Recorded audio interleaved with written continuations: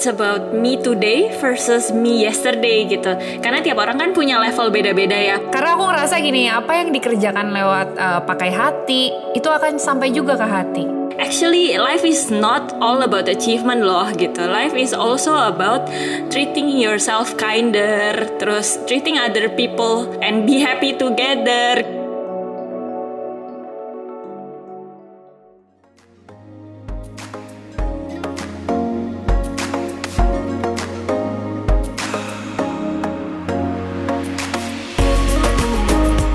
Hey, you are listening to You the Podcast.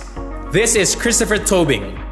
Listen to our discussion about purpose, leadership, and sustainability of people and organization. This is You the Podcast.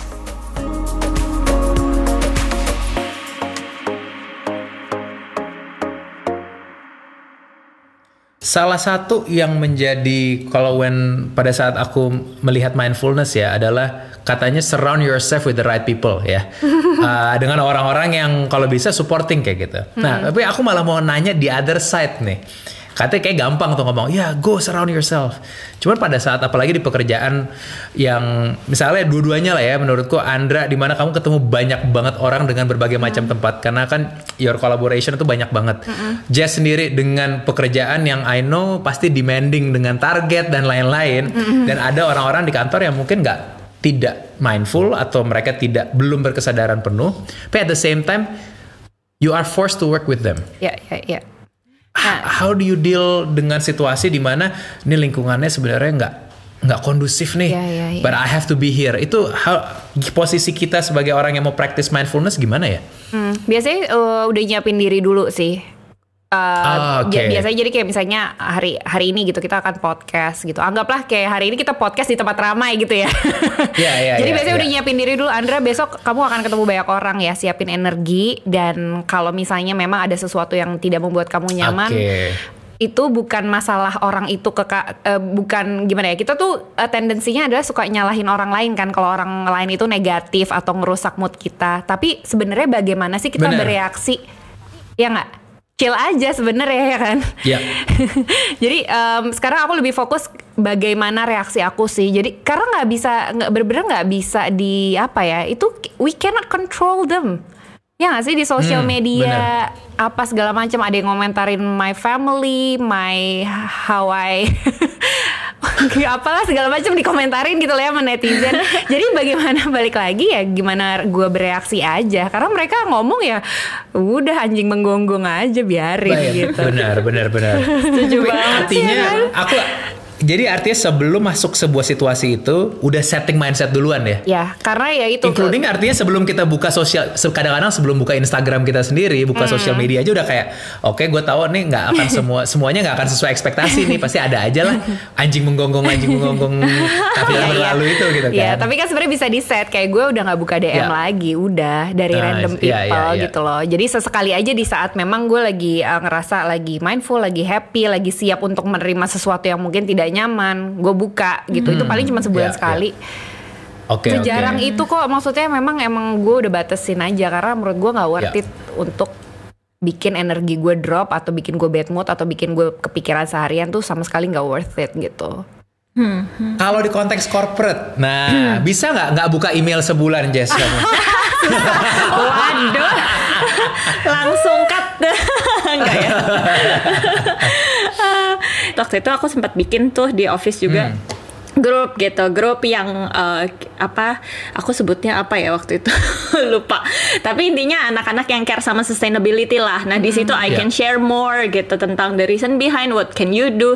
Tapi kalau buat teman-teman yang ignorant ya udah kayak senyumin aja. Ya, tapi akhirnya jadi ketahuan ya mana yang beneran jadi magnet buat kita dan mana yang mental gitu.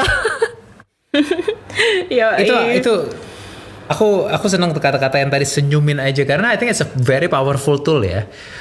Kita kadang-kadang trying to impress everyone, dan itu kayak jauh dengan purpose tuh kata-kata trying to impress everyone. Tapi pernah nggak ada momennya dimana, atau mungkin even story kayak, wah ini tuh I wish orang ini, dan you're trying so hard membuat mereka menjadi lebih mindful, tapi akhirnya it drains your energy karena fokusnya malah ya udah orang ini, apakah mungkin itu tim your own team gitu loh Jess, dimana coba ya tim gue yang ini lebih, dan lu put a lot of energy atau apapun itulah gitu. Pernah nggak tapi lu merasa mulai purpose-nya akhirnya mulai keluar nih dari the real impact rather than hanya mau merubah orang. Sementara tadi udah ada statement, kita belum tentu bisa ngubah orang loh. Well, definitely when I do things that I feel like it's right to do, barometer aku tuh bener-bener me versus myself.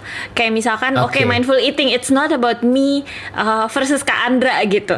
Kayak harus kayak Kak Andra nih gitu, yang sampai diliatin banget. It's not about that, tapi it's about me today versus me yesterday gitu. Karena tiap orang kan punya level beda-beda ya, punya kebutuhan dan kesanggupan yang beda-beda gitu. Jadi aku nggak pernah berpikir targetnya tuh ngerubah orang, enggak sih. Tapi emang kalau misalkan on the things that I do, kalau itu bisa impact positively ke others, ya udah it will be naturally aja gitu impact ke mereka gitu. Tapi I will not, kayaknya I didn't proactively try to change someone gitu. Nice. Kalau kamu Ndra gimana? Kan ya you have some campaign tentang health, walking 10,000 steps, hal-hal seperti itu. Do you see it as gue ada target nih, pengennya ada 10,000 orang juga yang ikut, atau ada apa? Itukah barometer keberhasilan gitu? Nggak ada ini sih, nggak ada ekspektasi sih. Cuman kalau aku tuh mikirnya gini, setiap kali aku mau mengkampanyekan sesuatu atau mau ngajak orang sesuatu,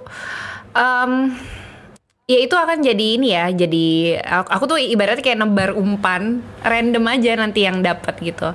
Dan kalau aku lebih fokus kayak ya udah, yang penting diri aku sendiri. Karena buat apa aku capek-capek mengubah orang lain? Karena dulu tuh aku tuh selalu menaruh ekspektasi yang tinggi buat orang lain gitu loh. Jadi aku capek sendiri kan. Akhirnya sekarang kayak udah mendingan gue lebih fokus sama diri gue sendiri gitu ya, daripada ngurusin orang lain gitu. Tapi pengen bantu, jadi udah fokusnya ke diri sendiri. Ternyata kan seiring berjalannya waktu ada orang-orang yang kayak pengen dibantu atau merasa terbantu gitu. Akhirnya ya udah jadi kayak apa ya? Jadi kayak reward kali ya. Yes. Karena aku ngerasa gini, apa yang dikerjakan lewat pakai hati itu akan sampai juga ke hati. Kayak apa yang Jessica bikin pasti akan nyampe juga ke orang-orang yang memang ya yang energi sama Jessica gitu loh. Ini banyak nih quotes-quotes yang mau gue post di Instagram, cuman gue takut gue mikir gue lapar seberapa nanti. Itu setuju banget sih yang tadi kayak tebar aja, terus nanti yang selaras gitu ya. Itu ya akan ngikut gitu, daripada capek-capek ngabisin energi untuk proactively ngubah orang yang ya udah emang beda aja gitu. Ya udah, we do it for ourselves, tapi bakal ada orang yang believe or support us naturally ya. Dan naturally realitanya semakin banyak orang sudah melakukannya, semakin banyak yang akan berubah lagi, betul kan nantinya? Karena mereka mulai melihat terbukti kayak gitu. Iya benar. Bisa dibilang mindfulness bisa dibilang sebuah tren nggak sih? Karena ini kan sebuah buzzwords dan sebuah label. Maaf, saat ini dijadikan sebuah label. Si itu mindful, si itu nggak mindful gitu kan.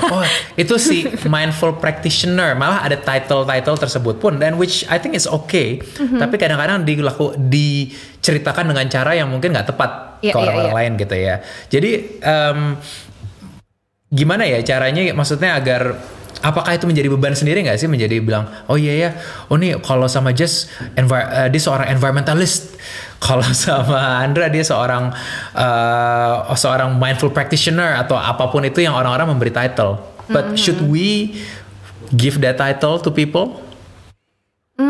Itu sama aja kayak nge-labelin ya. Cuman aku tuh melihatnya gini sih, kayak gimana? Kadang-kadang tuh orang ya suka mensalahartikan gitu loh. Jadi kayak sama aja kayak label-label makanan sehat gitu. Orang ada yang ada yang pakai itu buat sesuatu yang kurang baik, ada yang kayak sih suka di-label-labelin aja gitu orang. Benar. Sedangkan itu menurut gue ya nggak apa-apa sih kalau kayak mindfulness practitioner atau mindfulness coach gitu-gitu. Gue juga belajar sih dari orang-orang itu. Cuman kayak ada beberapa orang memang kayak gini-gini ngelabelinnya tuh salah gitu. Jadi gimana ya sebenarnya apalagi kan kita lihat semua itu dari sosial media ya.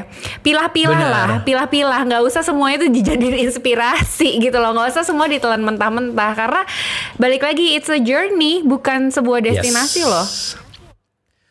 Itu mungkin akan gue pakai menjadi quote lagi tadi ya, pilah-pilah apa yang lo lihat, jangan nggak semua dijadikan inspirasi, betul. Karena kalau semua dijadikan inspirasi, perhaps kita belum tahu purpose kita apa kan artinya. Kita harusnya udah sesuaikan, oke, gue ambil inspirasi yang sesuai dengan purpose gue gitu. Iya banget. Nah, ada sebuah stigma tentang Indonesia tercinta kita ini ya. Ada kata-kata, orang Indonesia tuh yang ngikut aja, nggak. Tapi padahal mereka nggak kurang berkesadaran. Akhirnya lah ini gitu. Sebenarnya, I think it's about the environment soalnya, bukan tentang kata Indonesianya gitu.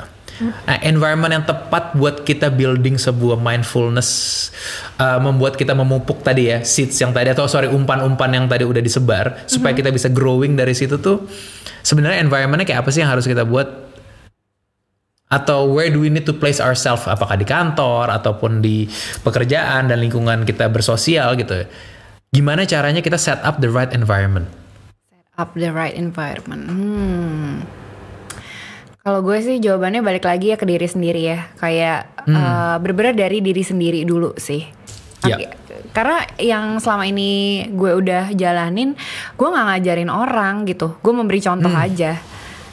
Nice. Tapi gak ngajarin. Kalau ada yang datang nanya baru gue sharing aja, tapi tidak ngajarin gitu. Karena gue gak ada background kayak practitioner atau apa, tapi memang gue belajar 2 tahun belakangan ini gitu. Jadi kalau misalnya ada orang nanya ya gue jawab, tapi gue bilang ya ini setahu gue ya, dan yang gue praktekin ini, tapi terserah lo karena kan kita kegiatannya beda gitu kan, dan kemampuan orang juga beda-beda. Dan akhirnya yang selama ini udah ya 2 tahun terakhir ya, dengan mencontohkan itu memang ternyata works ya. Kan kayak apa ya, kayak ya ibaratnya kayak orang tua mencontohkan ke anak ngikut gitu kan, biasanya kan kayak gitu kan. Ya tapi it's mencontoh yang baik lah kalau menurut gue gitu. Aku suka sih, I think it's purpose led-nya kerasa gitu, bahwa you leadingnya ya dengan contoh gitu kan. Kayak gak usah banyak keluar-keluar deh, dicontohin aja gitu. Jess, itu relatable gak sama kamu bagian itu tadi? Iya, relate banget. Dari tadi aku manggut-manggut nih kalau ada bisa lihat. Podcast sayangnya gak bisa lihat. Ada gak sih posisi atau umur tertentu di mana kita kayaknya udah too late to start mindful practice? Gak ada. To start doing this. Gak ada. Never too late. Never too late, bener. Oke, tahan. Santai deh. Atau mungkin aku ganti pertanyaannya ya. Dimana kita udah terlalu terlanjur ke arah satunya. Apakah kita udah terlalu terlanjur dibilang sebagai orang yang suka marah-marah, itu udah kayak branding kita, personal brand kita. Tiba-tiba berubah, orang nanya, kok lo nggak marah-marah? Jess, kamu kok udah nggak marah-marah lagi? Beneran kamu nih? Apakah karena udah terlanjur jadi udahlah gue begini aja, wong orang udah accept gue di sini? Atau kita udah terlalu terlanjur kayak, iya gue emang dari dulu selalu dibilang yang akan menghabiskan piring makanan-makanan di depan itu gue adalah tim sapu bersih gitu ya. You know, sometimes kita udah punya identitas terlalu kuat di tempat lain, dimana kita takut balik gitu. What's your advice for people like that gitu? Well, kalau aku sih ya jangan takut jadi diri sendiri yang kita rasa benar sekarang gitu. Walaupun udah ada label, satu label itu ya bisa jadi benar sih. Emang kita berperilaku kayak gitu sebelumnya, makanya dicap gitu kan. And that's fine, and that's probably karena kita either misalkan belum mature enough atau belum tadi belum mindful gitu kan. Terus habis itu misalkan I was known being a person that is very strict dulu. Jadi jadi pada kayak pada takut gitu. Terus mukanya galak, makanya senyum terus kalau nggak galak. Tapi sekarang udah jauh lebih mending lah. Dulu tuh super parah. Terus jadi kalau ini konteksnya organisasi mahasiswa ya dulu ya. Jadi kalau misalkan udah lagi gaul bareng tuh kok bahasannya kerjaan mulu. Gaul gitu. Bareng. Terus gaul bareng. Aduh. Jadi apa namanya nih orang jadi strict terus serius banget kebahasannya kerjaan mulu udah gitu kayak serius banget nggak ada fun-funnya gitu kan. Terus and then itu waktu masih ambi super parah banget lah ya.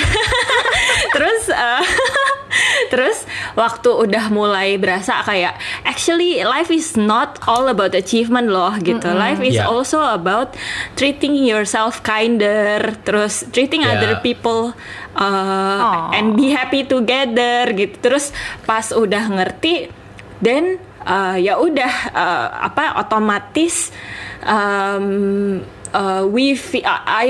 I just do what I feel is right at that time. Terus ya udah orang lain akan berasa aja kayak ini orang kok agak beda ya gitu.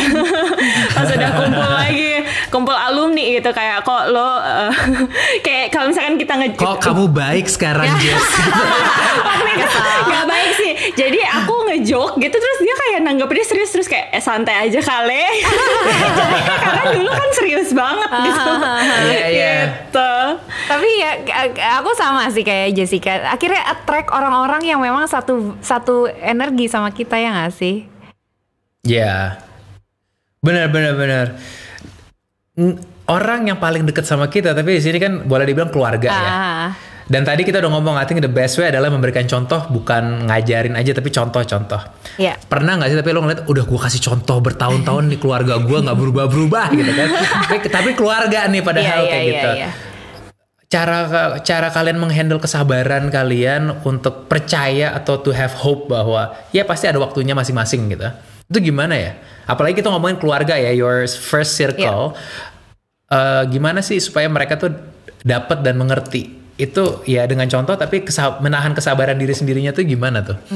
Yang pertama kayak sadar dulu kali ya bahwa waktu kayak orang tua kita dulu itu nggak ada pelajaran tentang mindfulness ya nggak sih? Itu tuh harus sadar dulu gitu loh. Dan ya akhirnya kayak apa yang orang tua gue lihat gitu ya, gue ngapain aja, gue belajar apa, akhirnya mereka nggak ngejudge sih, gimana ya, lebih respect kali ya. Mereka tidak mencontoh atau ngikut, tapi mereka respect dengan pilihan gue yang udah gue jalanin gitu loh. Kayak kayak mam sorry aku gak bisa, aku ada meditasi jam segini. Atau kayak aku jam segini tuh udah harus meditasi, sorry aku harus tutup teleponnya gitu. Jadi mereka lebih respect. Itu sorry aku mau pause. Itu awal-awal jawaban mereka di situ apa? Awal pertama kali Andra bilang begitu ke orang tua, jawabannya dibalesnya apa? Dulu gak cerita, gimana apa gitu. Enggak, dulu gak cerita, malu kan. Masih belum ini, waktu masih meditasi atau hal-hal yang lain tuh masih awam tuh nggak mau cerita, malu. Tapi sekarang udah kayak ya udah aku begini-gini gitu.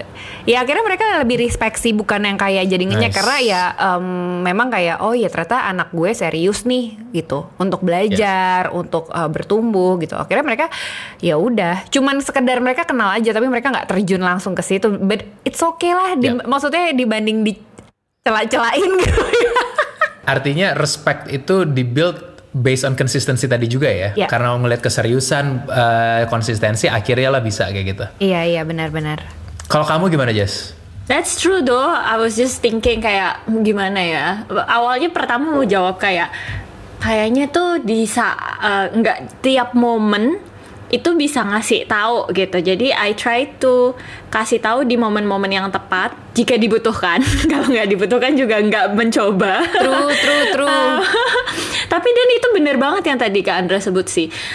I feel that waktu Carbon Ethics tuh pertama kali ini ya aku bikin tuh kayak ngapain sih repot-repot gitu kan, ribet banget jadi orang gitu kan ya. Kayak gak ada yang diurusin gitu ya. Gitu.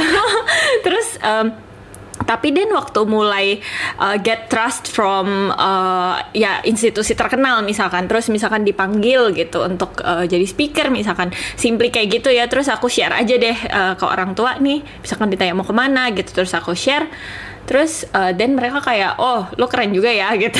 Kayak yang mereka jadi kayak ini kayaknya ada sesuatu yang berbobot deh gitu. Cuman they don't understand, which is fine. Tapi awalnya tuh kayak pelan-pelan dari si konsistensi itu, terus gain trust. Terus kalau orang tua sih lumayan latah, kalau orang lain appreciate dia appreciate gitu. Jadi kayak ya udah. Oke. Akhirnya waktu yang membuktikan ya. Yoi. Kayak apa ya itu ya? Buat yang dengerin semuanya ingat waktu yang membuktikan gitu kan. Trust the process gitu kan. Yes. Tadi kan Andra sempat cerita kalau you had your own opening ya tentang finding your purpose tadi through that journey. Kalau Jess, you are in the place dimana tahun 2019 dan aku asumsinya kamu udah sama Unilever pada saat itu kan? Dimana di saat itu lagi sama Unilever dan membuatlah carbon ethics di situ. Aku penasaran nih, positioning sebuah perusahaan karena banyak orang yang bilang kalau udah kerja ya 9 to 5 apalagi ya itu ya udah bukannya you're stuck there tapi udah tuh punya target jam mengerjakan hanya dan malah keluar dari kadang-kadang kita keluar dari kata mindfulness yang menjadi robot rutin yang penting mengerjakannya aja gitu. Gimana kamu merasakan nggak sih dimana pas sementara yang aku tahu adalah Unilever sangat amat menekankan kita purpose led banget.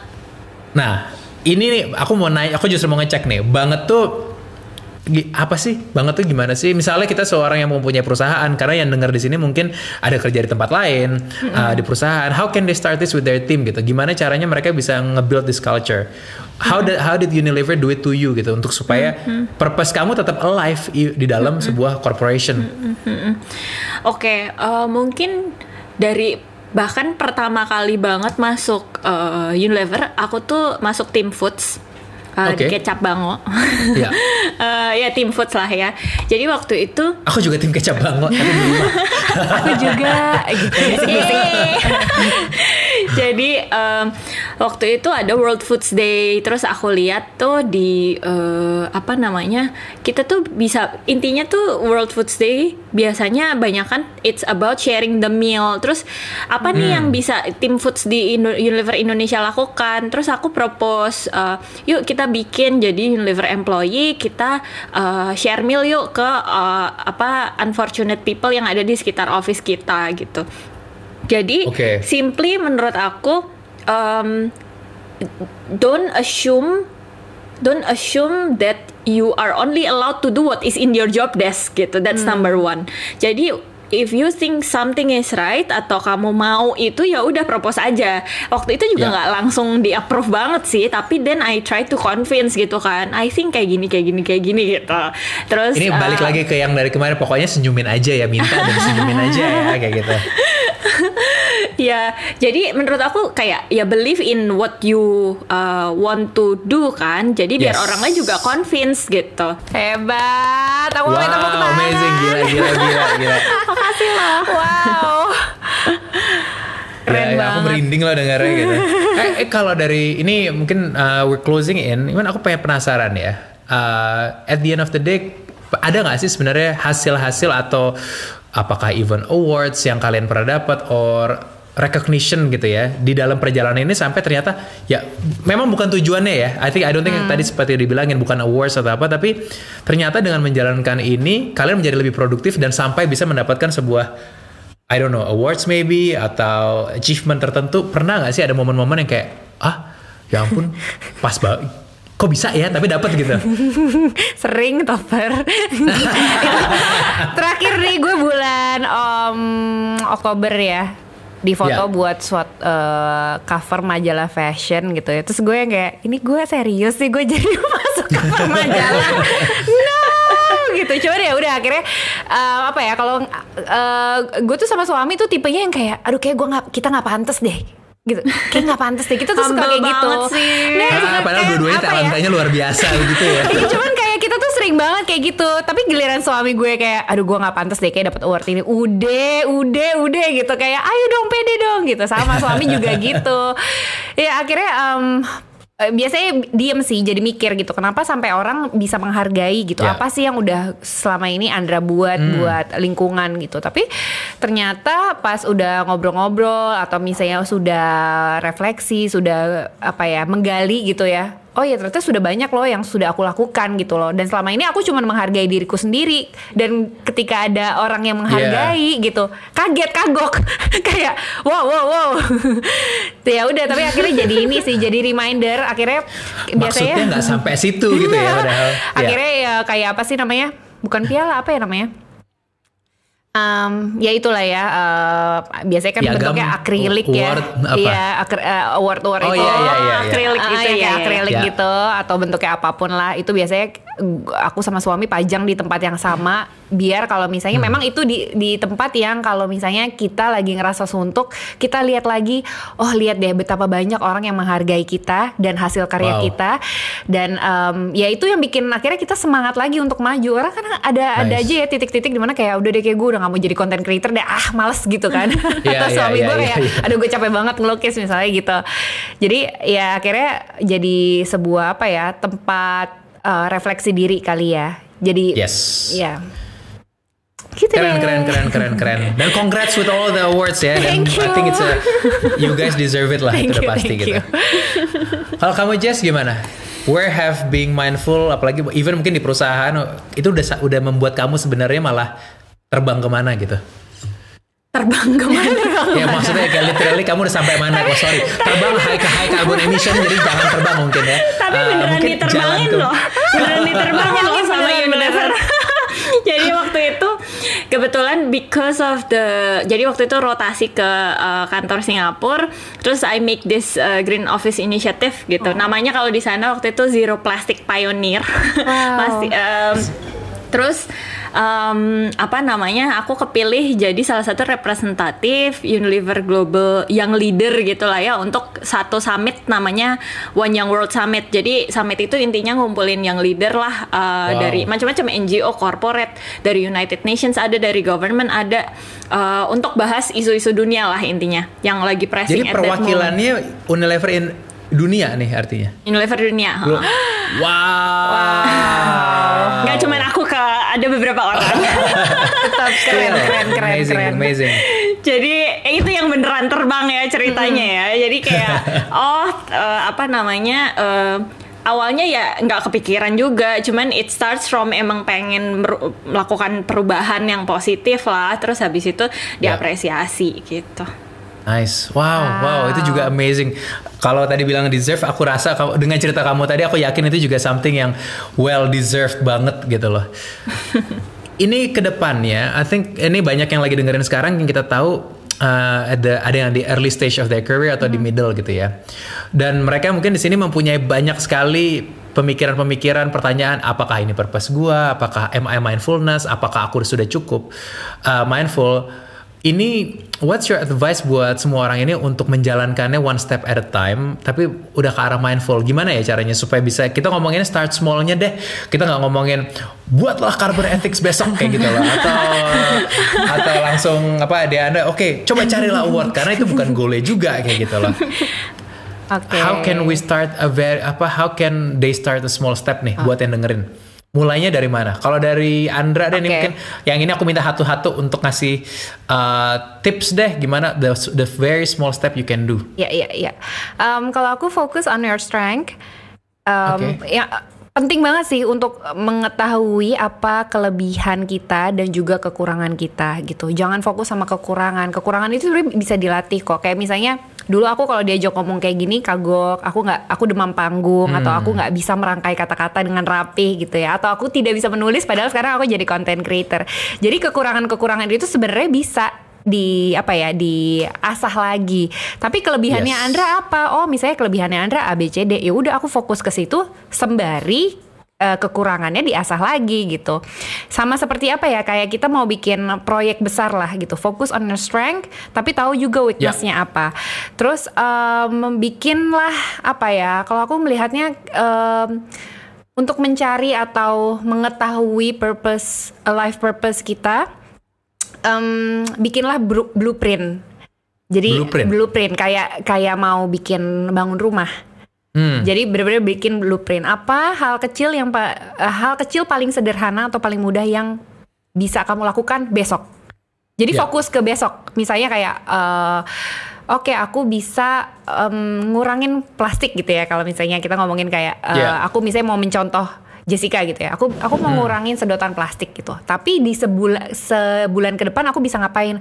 Aku bisa memisahkan sampah. Di setahun ke depan aku bisa ngapain? Aku bisa menanam pohon sesuai dengan karbon yang sudah aku hasilkan gitu. Jadi pelan-pelan aja, nggak usah kayak langsung kayak fokus ke hal yang besar, karena ya balik lagi destinasinya apa, tapi kan di perjalanan kita bisa lebih santai dengan prosesnya gitu. Dan kita banyak belajar loh dari proses-proses itu. It's okay kalau misalnya kita gagal, nggak apa-apa kalau misalnya kita lagi ngerasa nggak termotivasi atau lagi nggak semangat gitu. Itu bagian dari journey-nya, and trust the process. Itu penting banget. Percaya deh sama proses diri sendiri. Adem banget sore ini. Adem ya? Tidak seperti adem banget dengerinnya. Ya itu sih kalau aku itu kayak benar-benar trust the process gitu. Nggak usah compare proyek dalam membangun diri kita atau desain kehidupan kita dengan proyek orang lain. Fokus sama diri kita sendiri, karena ya benar-benar ya kita nourish dan juga ngebangun, ngedesain kehidupan kita ya dari diri kita gitu. Thank you Andra. Thank you banget. Jess, kalau kamu gimana? Kalau aku tadi setuju banget ya yang mulai dari strength. Mungkin aku tambahin sama bisa mulai juga dari yang kita care gitu.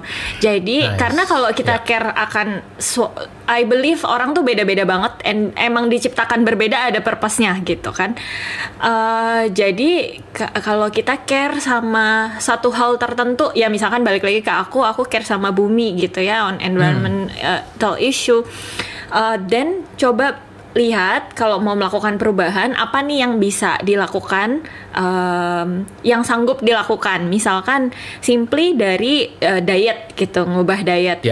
Dari yang dulu tuh aku karnivor parah karena di rumah bener-bener dijejelin gitu ya, karena mamaku nggak suka sayur ya. Terus jadi pas waktu berasa sebenarnya ini loh kalau berubah ke plant based tuh lebih friendly loh buat environment. Terus habis itu ya udah aku bener-bener dari yang kayak lihat ijo-ijo kayak gitu ya, itu tuh bener-bener I don't push myself. Jadi misalkan contoh kakak aku tuh tiba-tiba dia jadi vegan gitu. Dia tiba-tiba jadi vegan waktu berasa pengen plant based, terus 1 minggu bye. Udah gitu.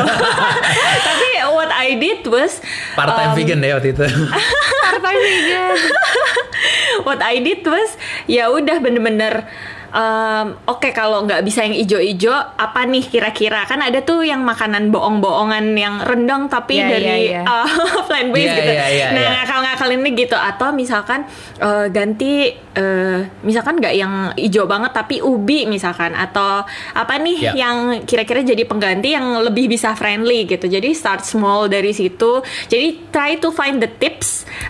Kita tuh sanggupnya di mana sih? Ada nggak caranya yang lebih gampang buat kita? Dan sama kayak tadi yang Kak Andra bilang sih, jadi nggak usah yang compare ke orang lain yang apa namanya, jadi membebani diri gitu. Buat apa? Yang penting kan sebenarnya impactnya sustainable kan. Jadi ya udah me today versus me yesterday gitu aja terus gitu sih, to make improvement. Nice, terima kasih Jess. Wow, oke. Jadi di ending dari episode ini sebenarnya yang paling banyak PR dari kita bertiga adalah saya. Enggak lah.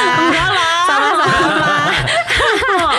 Tapi buat semua yang dengerin, inget banget menurutku dengerin kalau memang perlu didengerin ulang yang episode ini, kayaknya ini penting banget ya, karena banyak detail-detail yang sangat amat berguna. Tapi kalau memang ini yang bisa kamu bawa adalah start with apa yang kamu peduli, apa yang kamu care, dan start with your strength. Ini adalah dua menurutku very applicable model untuk kita bisa mulai our mindfulness journey, our purpose based journey gitu.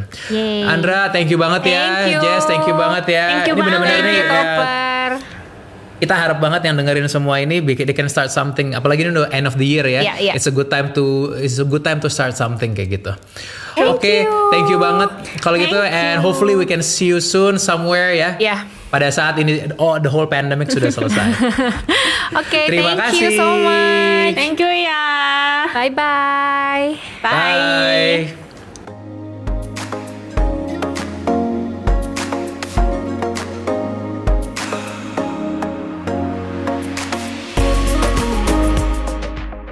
Hey guys, thank you for listening to You The Podcast. If you find this insightful, please follow, subscribe, and share this with as many friends as you want. and see you on the next episode.